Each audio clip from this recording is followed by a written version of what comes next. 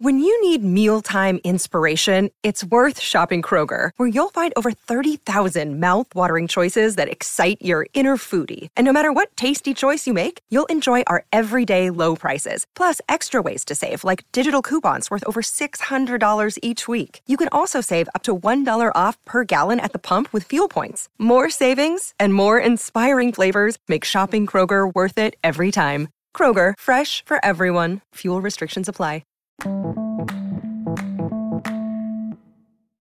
What up, everybody? I'm going to initiate a call to action for everyone to donate $1.99 so that you can access the back catalog of the podcast, as well as to help your podcast grow. I'm trying to grow the podcast, and I want to do that with you guys and make it better and brighter and bring you more information. So if you want to access the back catalog and help support me as an artist, I appreciate you. And please donate at anchor.fm underneath Lockdown Universe. Thanks so much, and enjoy the show.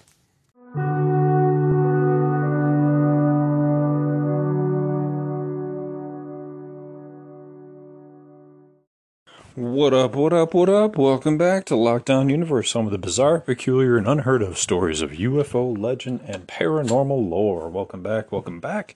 Happy to be back. Hopefully you guys are doing well and taking care of yourselves. So today, we're going to talk about a very interesting encounter that one whistleblower states he had while working for an area down in Sandia Labs, as well as Los Alamos. Now, this goes back to Emery Smith and the Gaia episodes, where he talks about the one time he broke protocol. Breaking protocol in secret government operations is a big no-no. You know, you have to be very compartmentalized, you have to be quiet, you have to pay attention to your project, and that's it. And what's interesting is he talks about how you're not allowed to even make friends with your coworkers. There's not to be any outside of work engagement with anyone. A lot of times they're flown, you know, they have to drive to the airport, they're flown into their location, flown back, and then they go straight home. The only conversation you're allowed is to have at lunchtime, when you can have like passive conversation. Not about work, but about like the weather or sports or something like that. That's about it. Emery decided he was going to make friends with one of the higher up supervisors in his base. They were about the same, same age relatively within a few years. They both love sports. They both love mountain biking, and they decided that they were going to, have some extracurricular activities outside of work. So they had barbecues with their families together. They engaged a lot and basically became friends over a period of years. Not right away, but over time, they engaged enough to become friends. So, Emery was already working with very highly classified information, highly classified projects. He knew that were extraterrestrial, that he was taking tissue samples and even from bodies and from ships, and giving them to his superiors and that kind of thing. And it basically moved him up to working on different projects. Now, what he stated was that there are some instances where you may not be part of a project, but a high enough supervisor can take you into another project room, and talk about it. Now, that seems pretty unlikely, given the fact that everything's supposed to be very compartmentalized on a need-to-know basis.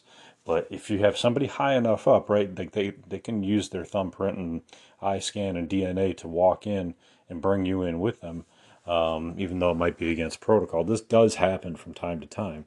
However, if you're doing it in a top-secret base with alien stuff in it, chances are you're likely to get busted for it. And that's exactly what happens. So let me paint the picture for you so you get an idea, because what he saw was an amazing craft that is unlike anything I've ever heard of before, in an area of a base that is so bizarre, you have to hear it to kind of understand it.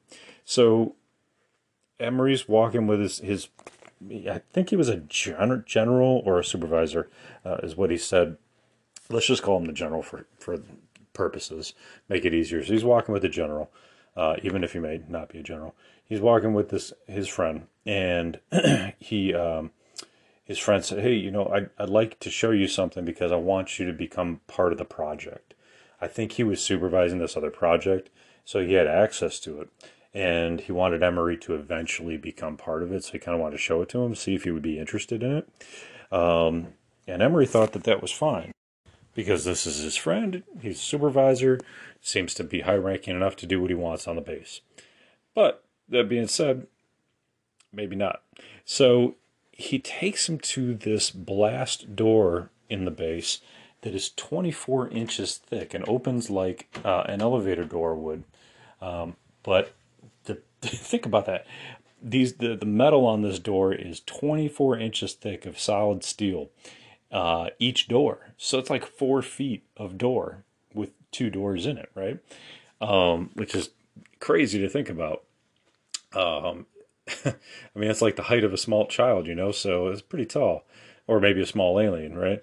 Those small grays.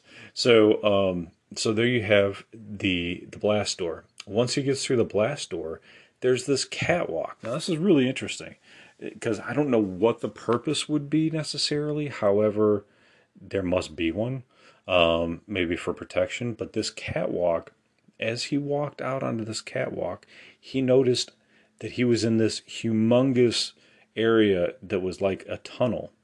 And there were other doors that he could see out in front of him in this tunnel, about 7 of them.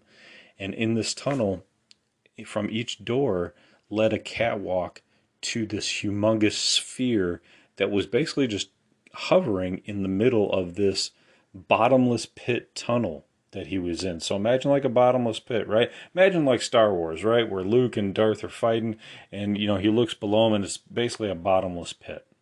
It's kind of like that, but on a much larger scale. And they had the catwalks like that as well. But the catwalks were from about 7 other doors. And he didn't know where these doors led to, as he didn't see them in the base. So there's about 7 long catwalks. And the catwalks are like, I think he said they were 100 feet. It was 100 feet from the other blast doors. So he went through one blast door, goes down this 100-foot catwalk, which would terrify me, and with a bottomless pit on either side, and then gets to another blast door, which is the exact kind of blast door that they just went through, except this blast door allows them to go into the sphere. So they go into the sphere, and within this sphere, they see a huge white room. Okay, so inside the sphere is a huge sphere on the inside, but it's a white room.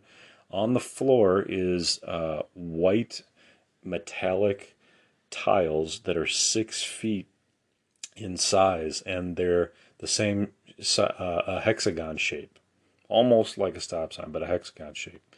And they were white, and he felt like they must have some sort of power or levitational capabilities to keep what he saw were 2 ships somewhat afloat in front of him. So he noticed that there's 2 tetrahedron-like ships in front of him. Imagine 2 pyramids attached at the base. So you have a pointy end on one side, you have a pointy end on the other. So 2 pyramids attached at the bottom, one facing one way, one facing the other way. Now these 2 craft were cut in half. And what he noticed was each craft was very, very similar. However, one was made by humans and one was an alien ship that they were reproducing and re-engineering or reverse engineering. So you had 2 cut in half ships, and these ships were white. They were solid. And super, futuristic is not the best word I'm trying to look for, but highly evolved technologically. So the general said, "Hey, come inside. I want to show you what they look like on the inside and how they kind of operate." So he brought him inside of the human-created ship to see how it operated. And what they found was when he got in there, there was a very reclined molded seat that was like molded into the ship. There were 2 reverse glove-like apparatus on both armchair sides, I guess you call them, wherever you put your arms, the armrests. And so you'd put your hand into these glove-like apparatus, and there was a ball inside where you could control the ship and some of the information that would appear on the screen. Now, they had a humongous screen in front of them, kind of like on the Star Trek Enterprise is what it kind of looked like in the reproduction on the video. And what they were able to do is they were able to go anywhere on the planet in this replication. So it was basically a training simulator to be able to fly the other ship, is what it seems like, unless they were eventually going to make this thing into a complete operating replica of the other ship. So as Emery was able to sit in this chair, he was able to look at the screen, and he stated that it was interesting because the screen could show you anywhere on Earth, and it could take you anywhere up to the moon as well. It could take you inside the moon. He didn't say what he saw inside the moon, but he said it could take you inside of the moon. It could also take you into the deepest depths of the ocean. And he stated that he believed that all of this information was accurate, even though many of us aren't privy to what's actually in the ocean. He stated that he believed that the government utilized like a Google Maps, video camera to find all of the visual information that's in the oceans to be as accurate as possible. Maybe they took the information from the other ship. I'm not sure, but he stated that he didn't feel like it was like a movie-made reproduction of what's under there, under the ocean. He believed that it was actual legitimate information that they used in order to train these pilots for these ships and how to navigate them correctly. So he stated everything was, accurate on world or on the surface of the planet as well. So he said, imagine utilizing Google Maps times 1,000 and putting it in virtual reality. And that's kind of what it was like. There was holographic information that appeared on another screen, and a visual representation of your geographic location on the main screen. He stated that it was quiet as a pin drop inside. It was very white, in color on the inside. Some light blues as well. But what he noticed was, while they were working and talking together, in the middle of what they were talking about, the doors opened to the ship. So they had shut the doors on the ship, and they opened. And he stated that when they opened, they gave off this strange vibrational sound, almost like wiggling back and forth X-ray film, kind of like a thundery kind of sound almost. And he said it kind of frightened him a bit. And what frightened him even more was the fact that there were 4 guys in suits coming up the stairs to get them, or whatever it was, stairs or ramps or whatever it was. He didn't say. They came up, they took them by the arms, they separated his friend from Emery, and they put those black hoods over their faces. They zip-tied Emery's hands together. They brought him into an interrogation room. And what's interesting is, like, this time they were actually, like, physically assaulting him, which they didn't do to Jonathan Weygandt when they did the exact same thing to him, the guy from my original podcast. They didn't beat him up, even though, he was an active duty Marine out on a mission. And, they took him with a black helicopter into an interrogation room and did the same thing, asked him a bunch of questions, but they didn't hurt him. In Emery's case, he stated that they hit him in the back of the head, which you don't want to do. If anybody's seen Dark Knight Rises, the Joker says to Batman, you don't hit him in the back of the head. Everything gets all fuzzy. Their memories start getting all screwed up. So I don't understand why they would have hit him in the back of the head. But they hit him in the back of the head. They hit him in the stomach. Asked him a bunch of questions about how long he had known about this project, what he knew about it, how long he and the general or his friend were friends for, that kind of information. And he stated that these guys looked like they were altered DNA, half human, maybe some ET blood in them or ET DNA, but they looked really big, like bigger than Emery, and Emery's pretty big, intimidating. They were all white with blue eyes, but huge, strong, big, tall, intimidating. And so after they interrogated him, they let him go. They let him go back home. They said, "Go home. Don't talk to anyone. We'll call you when we're ready to have you come back." So Emery's thinking, "Great. I'm totally done for. My career, everything I worked for is done. I didn't even think I was doing anything wrong. My friend, who was a superior, took me in there, and I didn't think I was doing anything wrong. I thought I was getting initiated into another project. Meanwhile, apparently he wasn't, or apparently they didn't have the authorization to do so." He stated he never saw his friend again in his entire life. So what the heck happened to this guy? Because I mean, Emery's not even in the projects anymore. He's a civilian now. So he should be able to locate his friend. Did they disappear him? Like they can do. Did they do something else? We don't know. But what's interesting is after a day, resting at home, he's thinking my career's over. Another day goes by. He's resting at home. He decides to go out for a bike ride to see an area of land that they do some of these tests on the aircraft with. And he's like, "Well, I want to see if I can see any additional info. I might not get this chance again. They might kick me off. They might make me move. I don't know what's going to happen." So he goes up there, checks out a portion of the base where he knows that they fly these aircraft. And when he got to the peak, he got hit with something that was like that made him immediately sick to his stomach. Like his stomach was on fire. That it was twisting his stomach in knots, gave him a headache, super nauseous. That he was barely able to make it home. He basically had to coast down the mountain that he was on, down on his bike to get home and recover for another few days. And he felt like it was a scalar weapon, like a vibrational weapon that could be used at extreme distances. It could be used through the earth to hit somebody specifically, a specific person in China if they wanted to, he states. It's that specific. So he feels like not only did they beat him up, but they also used the scalar weapon when, he went to go explore a little bit more. And, they were probably keeping tabs on him. They probably knew exactly where he was. They probably, even if they didn't chip him, with a GPS tracker, they could probably figure out where he's at with his phone or any other type of technology that they use or have.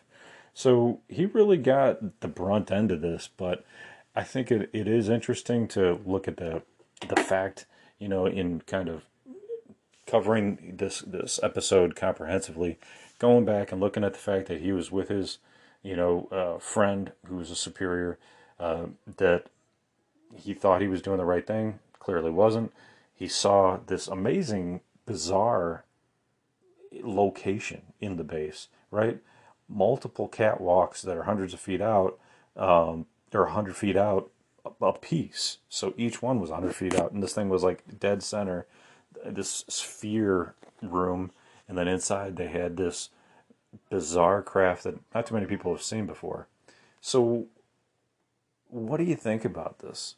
You think he's telling the truth? You think it's accurate?